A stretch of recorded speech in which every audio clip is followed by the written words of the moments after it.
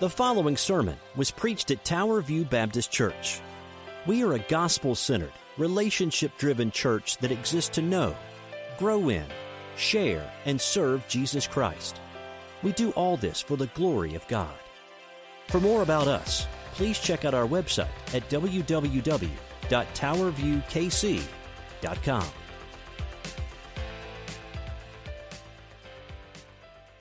Baptist Church. We don't come to celebrate us. Father, we don't come to pat ourselves on the back or say, hey, look at us, or go get them, or whatever. Father, we are simply people who have been blessed by your hand at this church. There are so many of our folks who are still alive who came, and I think of our young brother Isaiah, who just had a birthday yesterday, in his early 20s here at church, Lord, and so many other of our young guys and gals who come, and they were that age those years ago, Father, when they came.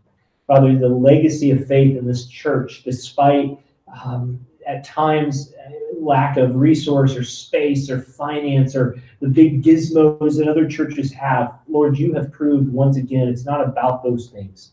It's about faithful people living faithfully before a super faithful God and sharing it all. Father, we pray for the wisdom and the future, what you may have for this church. But Father, I pray that as we celebrate 60 years, about 7 months from today, that you are lifted high, that the gospel is preached, that people are encouraged, people are connected. We're not just islands in this church, that we really are the body of Christ local here. We get to know people we don't know and be challenged by people we do. Father, that we would grow closer to each other, but mostly closer together under your banner. Father, I pray for these neighborhoods, for Gracemore and Maple Park. I pray that you help us to reach them by your grace, that people would hear the gospel. Maybe it's online, maybe it's in person, whatever, but I pray people would know Jesus and grow in Christ. Father, we pray that there be another generation passed on, that those who have grandkids now and seeing them grow up in this church, that those grandkids could grow up in this church and see the growth and the part of Christ being played here. Father, we are simply instruments in your hands, so we lay it all at your feet. Thank you for all those who worked on the Children's Center. I know there are many. I know that at times it's frustratingly slow for some and fast for others. But Lord, all of them are one body, one faith, one Lord, one baptism. And we thank you for each one of them.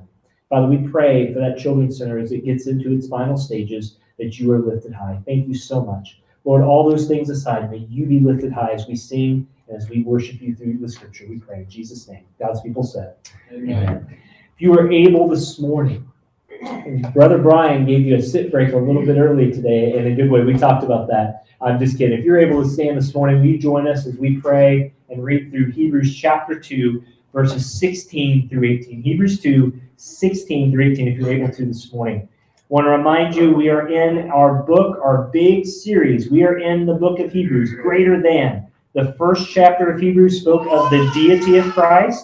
The second chapter has been speaking of his humanity. We're in kind of a mini-series in the big series the last 3 or 4 weeks called Why He Came. We finished that up today before moving on to chapter 3 next week. This morning, Why He Came, part 3, starting in verse 16, and we'll fill all those details as we move along. But hear these verses, you know them well, but hear them this morning anew by God's grace. He says, for surely it is not the angels that he helps, that God helps, but he, that is God, helps the offspring of Abraham.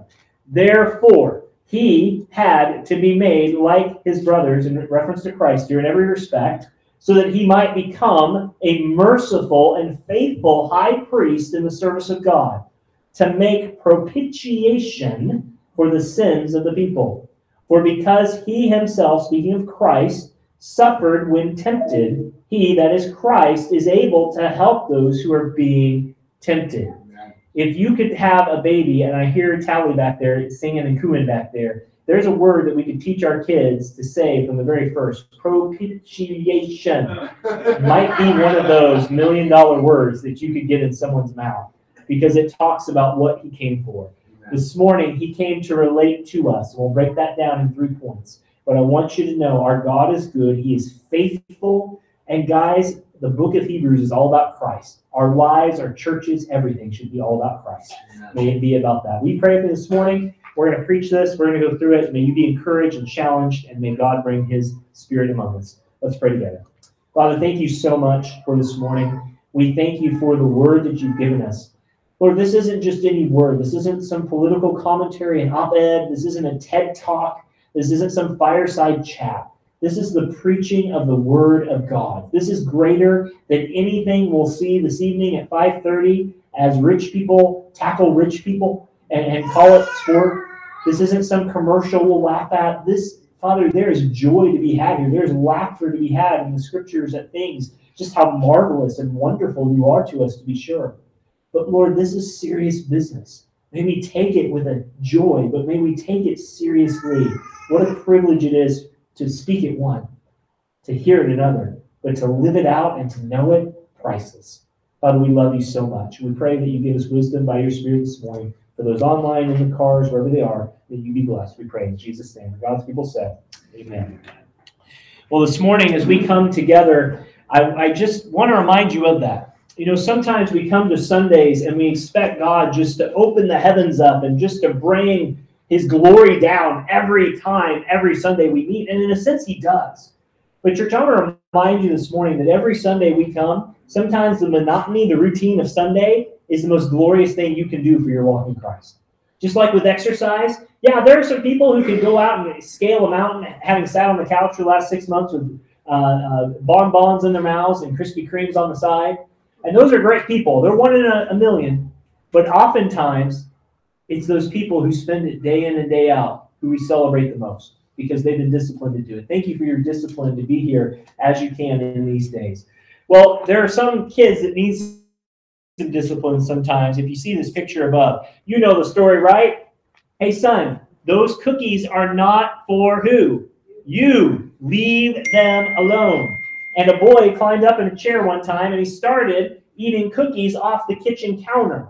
And his mother told him not to eat them. And his mom came back and entered the room and saw him with a mouthful of cookies and said, "Son, what are you doing? I told you not to eat the cookies." And with a mouthful of cookies again, the boy replied with crumbs coming out of his mouth, "Mom, you don't understand. I got up here in the chair and my teeth caught them and I couldn't let them go. They wouldn't let me go, Mom. They just had to go in my mouth."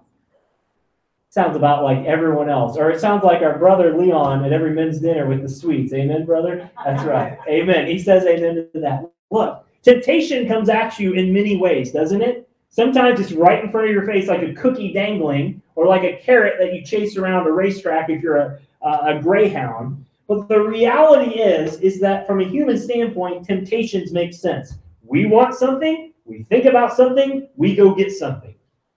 But when it comes to God, things are a little bit different. We are told that God can still be God, yet he was tempted. I mean, think about that for a second. When you look at the scriptures, did you have to ask yourself, did Jesus fail? When he was tempted with all sorts of dangly things that Satan threw at him, some we'll see and some we don't know about for 40 days. Did he fail? Was he like that kid with the cookie in his mouth that said, "I just had to get this because it's right in front of me"? I mean, what's the difference here? You know, in Scripture, there are things called paradoxes. Guys, we feel about this way sometimes with the lady folk, don't we? How can you do this one time and do this the next and this the next and this? We can't ever figure it out. It's like Jello on a tree. But there are paradoxes in Scripture, just like this. I mean, think about it for a second. We believe that God is one God. Brother Brian talked about this. He's in three persons. Yet they're all co-equal. They're all co-eternal. We call that the Trinity. Is God one or three? And the answer is yes. Yes. If Pastor Nelson are here, he likes these yes answers. Is Jesus God and man? The answer is, church, is yes. Is the Bible God's word? Yes. Is it written by man? Yes. Look, the Bible's full of paradoxes. Some things you have to accept by faith. Not a weak faith, not a faith that's on a crutch, not something like that. But Deuteronomy 29:29, and Brother Jeff loves this verse, says the secret things, doesn't it, belong to the Lord. There are some things in Scripture that God says you must take at face value simply by faith alone. When you became a Christian, did you have to have all your theological I's and T's crossed and dotted so that you became a Christian? I hope not, because you may never become a Christian, because it's all more about your mental exercise than it is about the movement of your heart. But the Bible says you confess with your mouth, and with your heart you are saved, and you are justified. So friends, here's a paradox for you, a mystery. 1 Timothy 3:16 says, great is the mystery of godliness. Perfect deity took on sinless humanity. Omnipotence became weary. Omniscience grew in knowledge. Holiness was tempted. Sovereignty became a servant. Self-existent God as he was nursed by his mother at her breast. Omnipresence was confined to a womb. Can you explain that to me? I can't. But I want you to know today we're going to talk about the temptation of God in Christ because he came to relate to us. Here's the big idea today, and you'll see it on the screen, is that Jesus defeated temptation so that when you're defeated by temptation, you would not be judged by your record, but rather by his. And let me tell you, Jesus backs 100. He's never lost a game. He's never gone into overtime. He always kicks the winning field goal, and no one has ever tried to outdo him. He's never had a tie either. He always wins. How would you like to have a ping pong match with Jesus every now and then? I'm just kidding, but you get the point. Our God reigns, and Jesus has walked in your shoes, Christian. Church, he's walked in our shoes as a leader of spiritual people. He's walked and he's been tempted in all ways, yet he was without sin. That is a paradox that we will look at, but I want you to know that faith is not simply trying harder. Faith is trusting what God says about himself in the scriptures and the scriptures alone. And today you can celebrate even though your heart may be fickle, even though your heart may be far away, you may be tempted to run away from God, that Jesus is faithful. And he came to do that for you.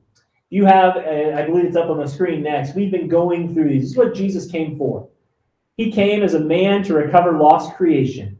This is on your bulletin. He came as a man to redeem sinners. Last week we looked how he routed the devil. He sent him on, with his tail between his legs back to where he came from. But this morning he came to relate to his people. No other God would do such a thing. That's blasphemy in other religions.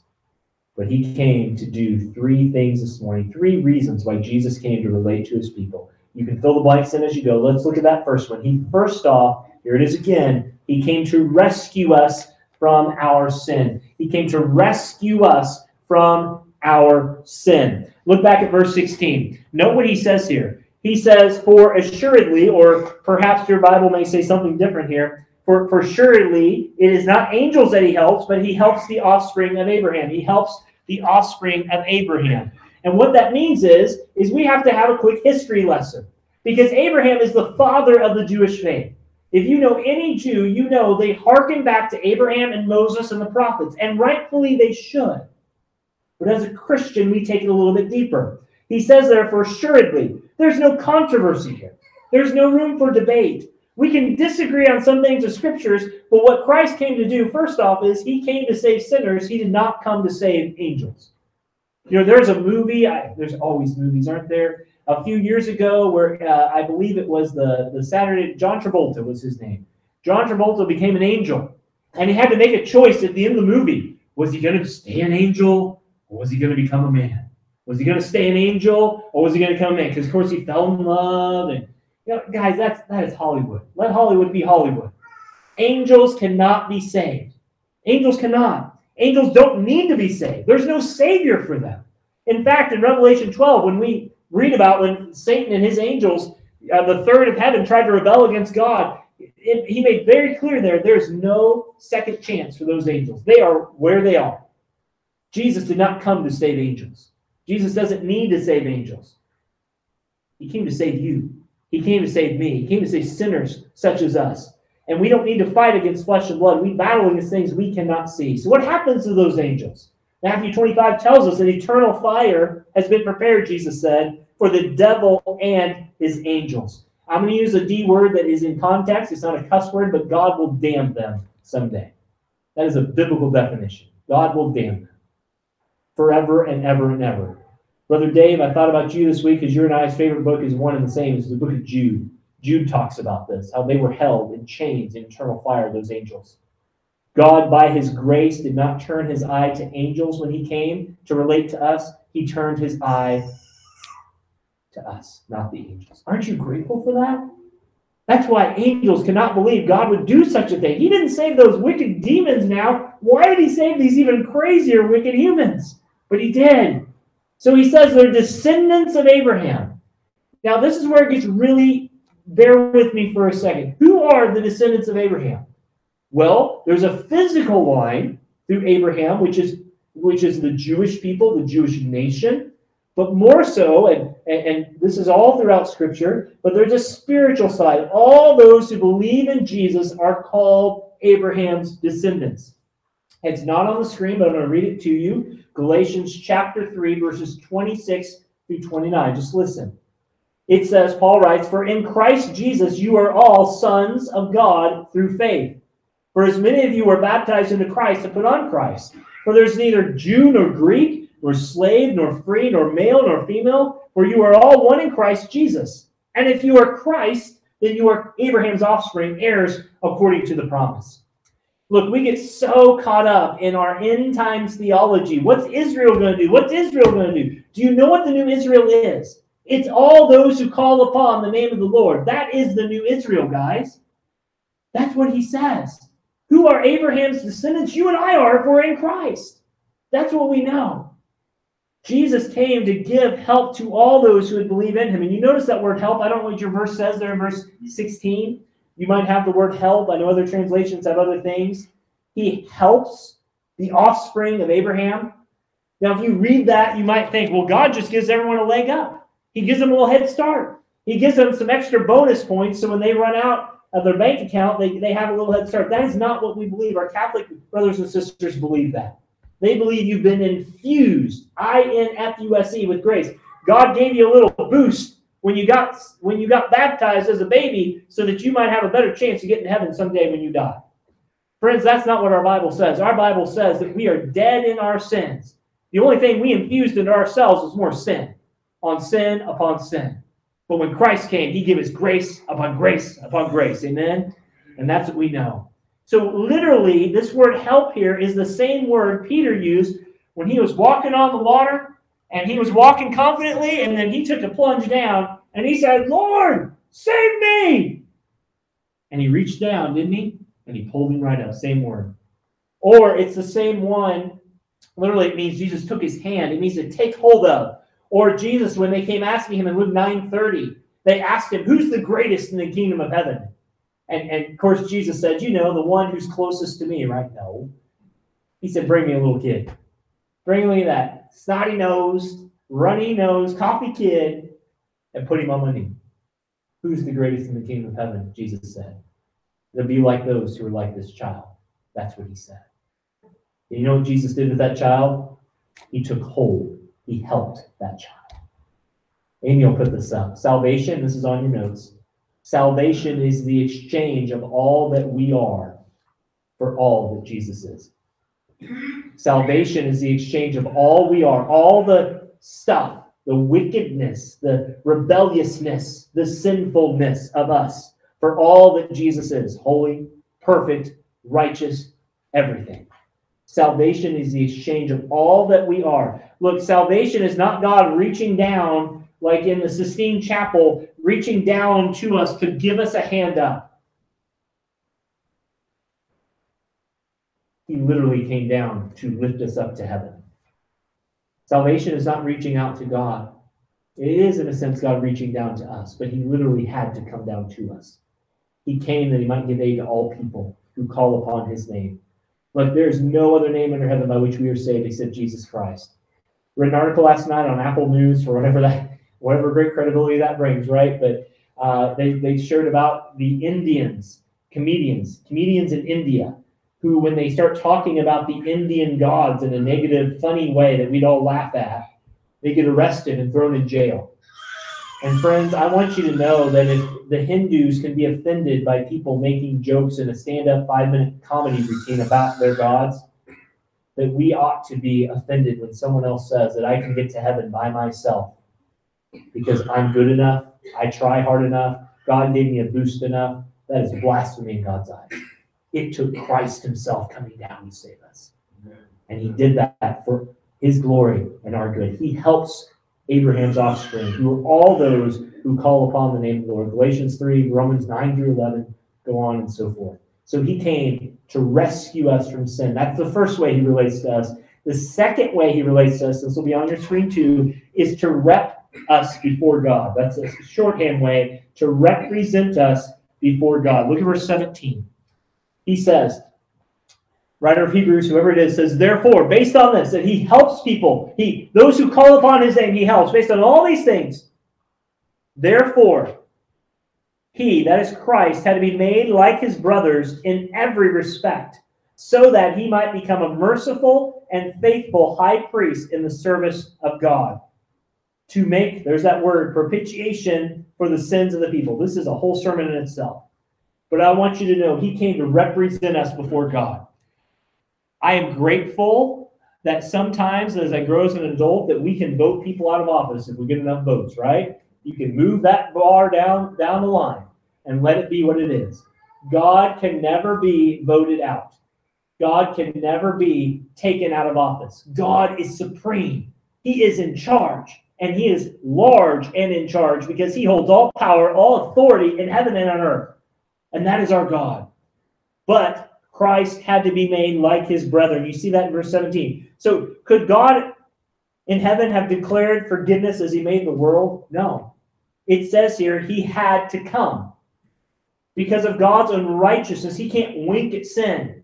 I mean, if you knew someone, if you knew someone who was murdered, and you were there to see it, and you know for sure who that person is, and you go to trial and you say, it's that man. He's the one who did that crime. And it comes to sentencing day, and the judge looks at that person and says, you know what? You spent 30 days, and you've had a clean record for 30 days in jail during this trial. I'm going to be gracious to you today. I'm going to let you off. You can go home scot-free. If you're of any right mind, if you have a right mind in that moment, you're going to be on every news station telling them that there is a judge more wicked than the man that should have been sentenced and sitting on that booth in that bench, right? When you do that, our God does not wink at sin. He literally had to come down because of this. Why? Look at the next part of the verse. He says he had to be made like us so that he could be a merciful and gracious high priest. Aren't you grateful for that? Jesus is accessible. You can go to him. Jesus is there. He's beside you. He's with you. He's there for you.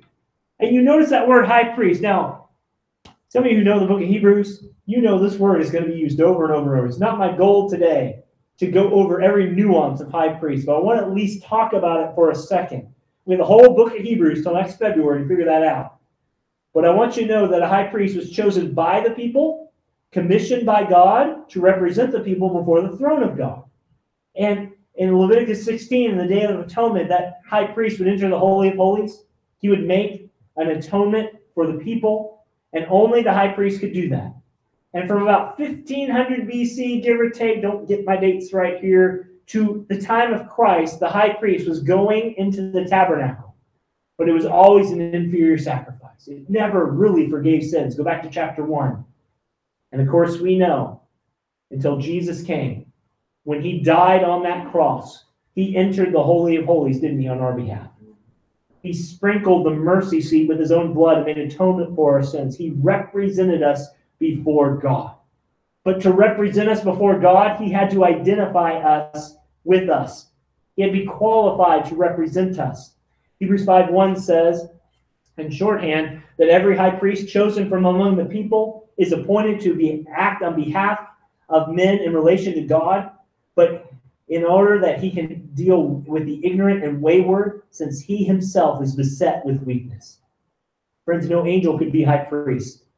The Father could not be high priest. The Holy Spirit could not be high priest. It could only be the God-man who could come to take us and represent us before God. Look, there were many before Christ as high priest that represented us. They were always imperfect. But why did he become a man?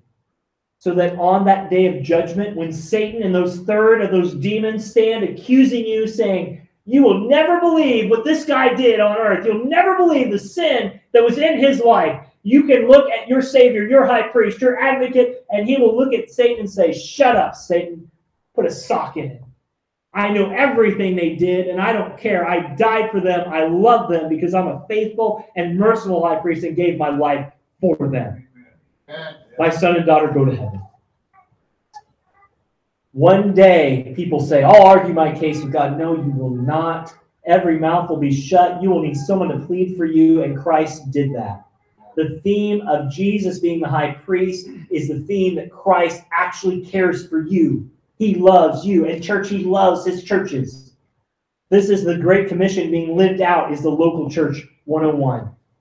Hebrews 3:1. I'm just going to go through these basically. You don't take notes on these. We're getting to the next thing. Hebrews 3:1. He's the high priest of our confession. Hebrews 4. We have a great high priest who is tempted like us without sin. Hebrews 5. He was designed by God. The high priest was. Jesus as high priest is one forever. Hebrews 6. It was fitting for us to have such a high priest. Speaking of Christ. Hebrews 8:1. We have such a high priest. Christ appeared as a high priest. What was the effect? Look back at verse 17. What was the effect? He tells you at the end of verse 17. He says, to make propitiation for the sins of the people. All right, you got your, let's wake up. We're 20 minutes in. You need your exercise. Say this with me. Propitiation. Now go and press your friends after church and tell them that. Before you turn on the big game later, go up to your friends and say, I learned a word today. Propitiation. You can say it faster than that. That's how I have to do it. Propitiation. What's it mean? It literally means to appease wrath, to satisfy anger. And I want you to remind yourself that the wrath of God abides on every sinner. Every person outside of Jesus Christ is against Jesus Christ. They're not partly for him. They're not naturally bent towards him. John 3:16, we love that, don't we? We preached that at Brother Don's funeral just a couple weeks ago because it's so true. But so often we are left with the impression there's only love coming from the throne of God. Christian, I want to remind you that that is true. There is more love in John 3:16 than we can know, but I want you to know there is also wrath coming from the throne of God. Romans 1:18, the wrath of God is revealed in present tense from heaven. So how will that wrath go away? How does it get satisfied, appeased? Well, a holy God who hates sin, how do we get in? It's only because Christ met all the requirements of the law. Because Christ was perfect when you were not and I was not. Because he suffered under that wrath. He took that, as we read at the start, that knife that Abraham was going to plunge into Isaac. He took that knife, the Father did, so to speak, and he plunged it into his Son and said, you die for the sins of my people. Who are his people? Look back at verse 11. Do you remember who those are? Look back at Hebrews 2:11. He tells you who those people are. Who are the ones that he died for?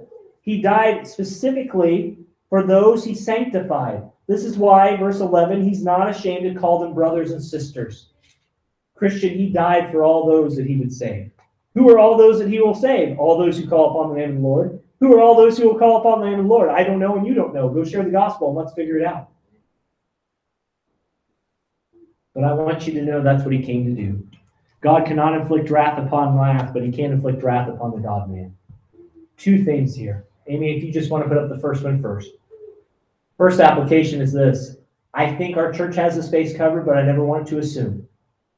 If at a church you never ever hear about the righteous wrath of God unleashed either at the cross or in hell, run for your spiritual life.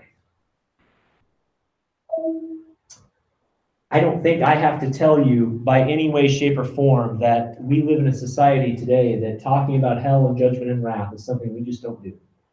I'm going to ask for a show of hands. It's been a couple of years. Actually, been since fall 2018, according to my notes. Last time I asked this. How many of y'all have ever heard a sermon on hell, just hell by itself? It's about half the room. That's surprising. Because many of you are of a generation where that was almost every week, wasn't it? I mean, the hellfire and brimstone, pound the pulpit preachers, and that's fine. But I want you to know, if you were to ask most people today if they've heard a sermon on it, who are not of most of the people who raise their hand today, most would say, I've never heard of it. We believe in a literal hell that's prepared for Satan and his angels and all those who reject Jesus Christ. God is as much present in hell as he is in heaven. He's not soothing wounds, he's inflicting wrath. And if that scares you and you're not a Christian, it ought to scare you. And I mean that, and I love you. It ought to scare you. Because there's coming a day that you'll stand before God and give account for yourself. But if you're a Christian and you hear the wrath of God preached, it ought to fuel your flame for Jesus to say, thank you, Lord. You took that from me. You related to me. You wept to me before God. Second thing I want you to see is this. I want to get really down in the dirt here. If at the cross the holy wrath of God was satisfied, then a gospel-flavored church offers a non-accusing place of rest. That's a lot of words. What's that? Just speak it straight. What's that mean? It means that nothing in this church should ever divide us. Nothing in this church should ever be talking about each other behind backs. No decision in this church, whether big or small, should ever be enough to send you running from this church unless it is something that we have done in sin, false teaching, error, or is just blasphemous to God. Now, does God move people from churches to churches? Yes, he does, occasionally. I have no hobby horse here. I have no axe to grind with that statement. My point is that sometimes in church life, my job as a leader is to get you focused on each other and remind you, like Pastor Brian, Pastor Nelson have to do, we're not the enemy, guys. The enemy has been defeated. And he's got people out there he wants to take with him. Our job is out there. It's not fighting in here. So to use the proverbial color of the carpet, Jeff, this carpet is not worth fighting over. It's about having a good discussion over, perhaps. But the way we treat each other in this church is a great representation about how we truly believe the wrath of God has been satisfied. If you're angry at someone in this church, then you're showing that you don't truly believe that the wrath of God has been satisfied. Because you're taking forward something God has already said, I'm done. Be careful. And I speak that for myself, speak that for all of us here, wherever you're at. This church, I'm going to say it for the third week in a row. Gossip, no. Hatred to each other, no. Backbiting, no. Indecisions, fighting over things, stop it. It's been done. This place is a place of encouragement and growth and hugs and kisses or whatever you do in COVID time. Elbow bumps, right? Because we are in this together. Don't let little things divide us in this church. The greatest thing that Satan wants is for this church to fight over stuff that don't matter. Stop it. Christ said, you matter, and I came for you. Focus on that. And when you focus on that, everything else you may have opinions about, but disagree. You pray for our Southern Baptist Convention as well. I'm sick of this stuff. The politics, the backbiting, the Conservative Baptist Network, this network, or we got... Guys, if our convention would spend as much time stop fighting each other and focusing on the gospel of Christ, our whole nation would be transformed. But don't forget, it starts right here at Tower View Baptist Church and the relationships we have. I love our Southern Baptist Convention, but if we bite each other off, we're losing exactly what Christ came to do. The wrath of God has been satisfied. Don't let your wrath for somebody else be unsatisfied because you have a bone to pick. You talk to them. You go to them one-on-one. If that doesn't solve the sin, you take 2 or 3 witnesses. If that doesn't solve it, you bring it before the church. You don't harbor it. You don't bitter it. You let Christ settle it, and you do it as a brother or sister, brother, whatever. I hope I'm being clear. I have nothing in my mind in any situations I'm preaching on. But one reason why the best pastors you have are the people. I'm going to put a caveat. This is not me patting ourselves on the back. The best pastors you have are your local church pastors. Don't let internet radio preachers become your pastor. We're preaching the things that we know happen in this church. That's why we preach it the way we do. He came to represent you.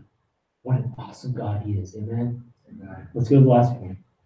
He came to represent us. He also came, number 3, to relate to us in our temptation. It says he was tempted. Friends, verse 18 says he was tempted. This looks back to a time on earth when he was a man in the form of a servant. He was a man. He was a genuine human being. I mean, he was tempted, but a real question is, were the temptations of Jesus real? Have you ever thought about that before? I mean, Jesus is God, so can he really be tempted? Is that really a thing? It is. It says he himself has suffered when tempted. It's pretty straightforward. Jesus actually was tempted for you and for me. If you want to hold your spot there, go to Luke chapter 4. We're going to camp out there for a couple minutes. Go to Luke chapter 4. Several books to your left, but Luke chapter 4. I want to take you back to that temptation. I want to remind you what it is. You know, how can we know that he was tempted? Because we see exactly what the scripture says. Luke chapter 4, starting in verse 1, I want to remind you of this. And Jesus, verse 1, full of the Holy Spirit, returned from the Jordan and was led by who? By the Spirit of God. The third person of the Trinity is leading the second person in his humanity and deity to the wilderness to be what? Tempted by the devil. Now, I want you to know something. Because he was the Son of God, Satan unleashed all his artillery, and he was not letting it was boom, boom, boom, boom. We're going to look at those three temptations you know well, but I want to remind you this morning, for 40 days nonstop, Jesus was tempted. Can you imagine? We see the highlights, the highlight reel, the 15 seconds of Sports Center type stuff, but we have to remember, we so often give in to temptation before it reaches its highest point. These temptations reached their highest point, and Jesus really did not sin when he really was tempted. Let me be clear here. Is it a sin to be tempted? What do you think? It's not. It's a sin to cave into that temptation. I am tempted to eat a lot of sweet things all the time. Amen? I'm not saying it's a sin, but man, you can get in that gluttonous sin pretty quick. You get me to CC's buffet, we walk a fine line every time God and I walk into CC's. And I mean that. It is not a sin to be tempted. It is a sin to sin. And here's what I want you to see. The first temptation is, he says, Satan says to him, he says, and he ate nothing during those days, verse 2, and when he was hungry, the devil said to him, verse 3, if you are the Son of God, command the stone to become bread. And Jesus said to him, it is written, man shall not live by bread alone. Look, we often say when Satan comes to speak the word of God, and we should, but I want to remind you, it's not just that he spoke the word of God, it's that Jesus fully obeyed the word of God en route to that success over temptation.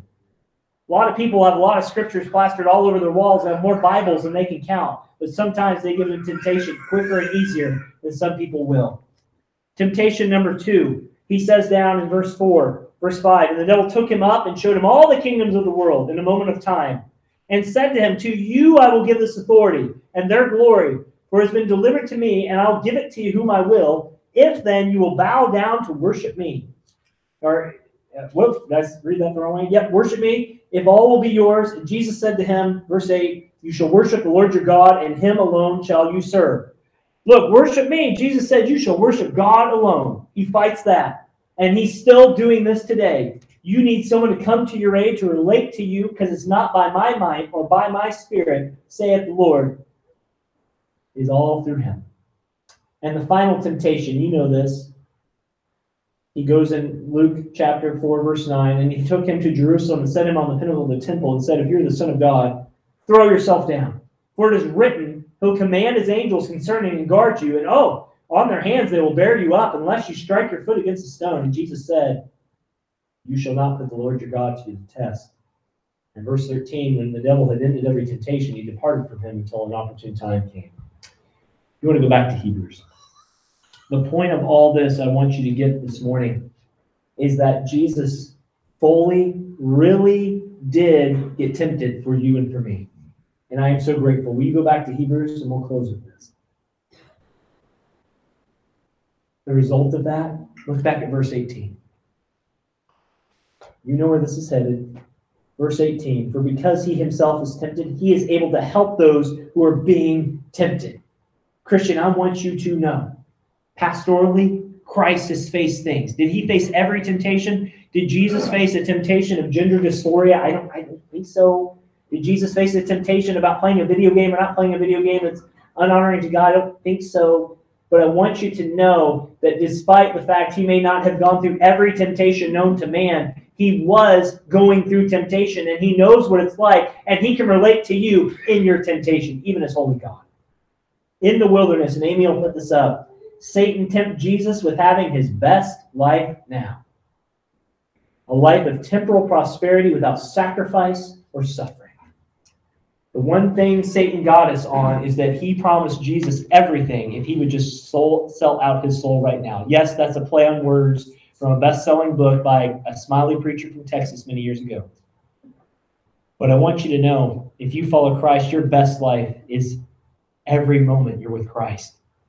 It's in heaven. It's now. It's when you're tempted. It's when you're tried. It's when life doesn't make sense, because Christ has been there and he's walking with you by the power of the Spirit. Amen. Church, I want you to know that. I'll be completely honest with you. We may be presented with an offer to buy our property. And we look around these buildings and look at the need to repair and the cost that it will take, and questions about loans or not loans, or raising money, not raising money, all the things that we have to go through. And I want you to know that you need to pray. You need to pray that we're not tempted to have worldly gain, to make a mountain for ourselves. You need to pray that whatever decisions we make, whether we stay here, we move, we sell, whatever we do, that it's honoring to God. And I want you to know Jesus was presented with every one of those. We're not building Tower View Baptist Church's kingdom. We're building the kingdom of God. Whether that's here or in Nigeria or wherever we are, it's for God's glory. And he gives us a way of escape. If you're struggling with sin this morning, I want you to know your Savior gets you, he understands you, and he's walking beside you with perfect power to help you through it. Muhammad didn't do that. You ready for the list? Yeah. Buddha didn't do that. Yeah. Krishna didn't do that. Confucius didn't do that. Baha'u'llah never did that. I ran by the Mormon temple the other day, and Joseph Smith sure didn't do that. Our Christ did that. He came to relate to you. As we close, if you're here this morning, I just want you to know, if you do not know Jesus Christ, the greatest thing we can offer you is he knows it, he gets it, he cares, he loves you. And I want to tell you this morning, I don't have all the answers. I don't. Pastor Brian, he's super smart, does not have all the answers. Amen. Our deacons, Jim and Steve, don't have all the answers. Whoever it is doesn't have all the answers, but our God does. What are you struggling with this morning, Christian? What is it that you need to take before him and seek him with this morning? He's worthy, he's able, and he can do it. What an awesome God we serve. Let's pray together, and we'll sing our last song and be dismissed. Lord, thank you so much as we close out this morning. Father, we thank you that we know that our Savior is worthy to be praised because he has related to us. He saves sinners such as us. He represented us before you, Lord. He also was tempted like we are. Yet, Lord, when we are tempted and we fall to that temptation, he doesn't judge us by our record of imperfection. He judges us by his own record, which is perfectly holy, righteous, without blemish or stain or sin. Father, we thank you. We thank you for these first two chapters of Hebrews we have labored through the last 6 or 7 weeks, that through them we have been reminded that you are the holy God of the universe,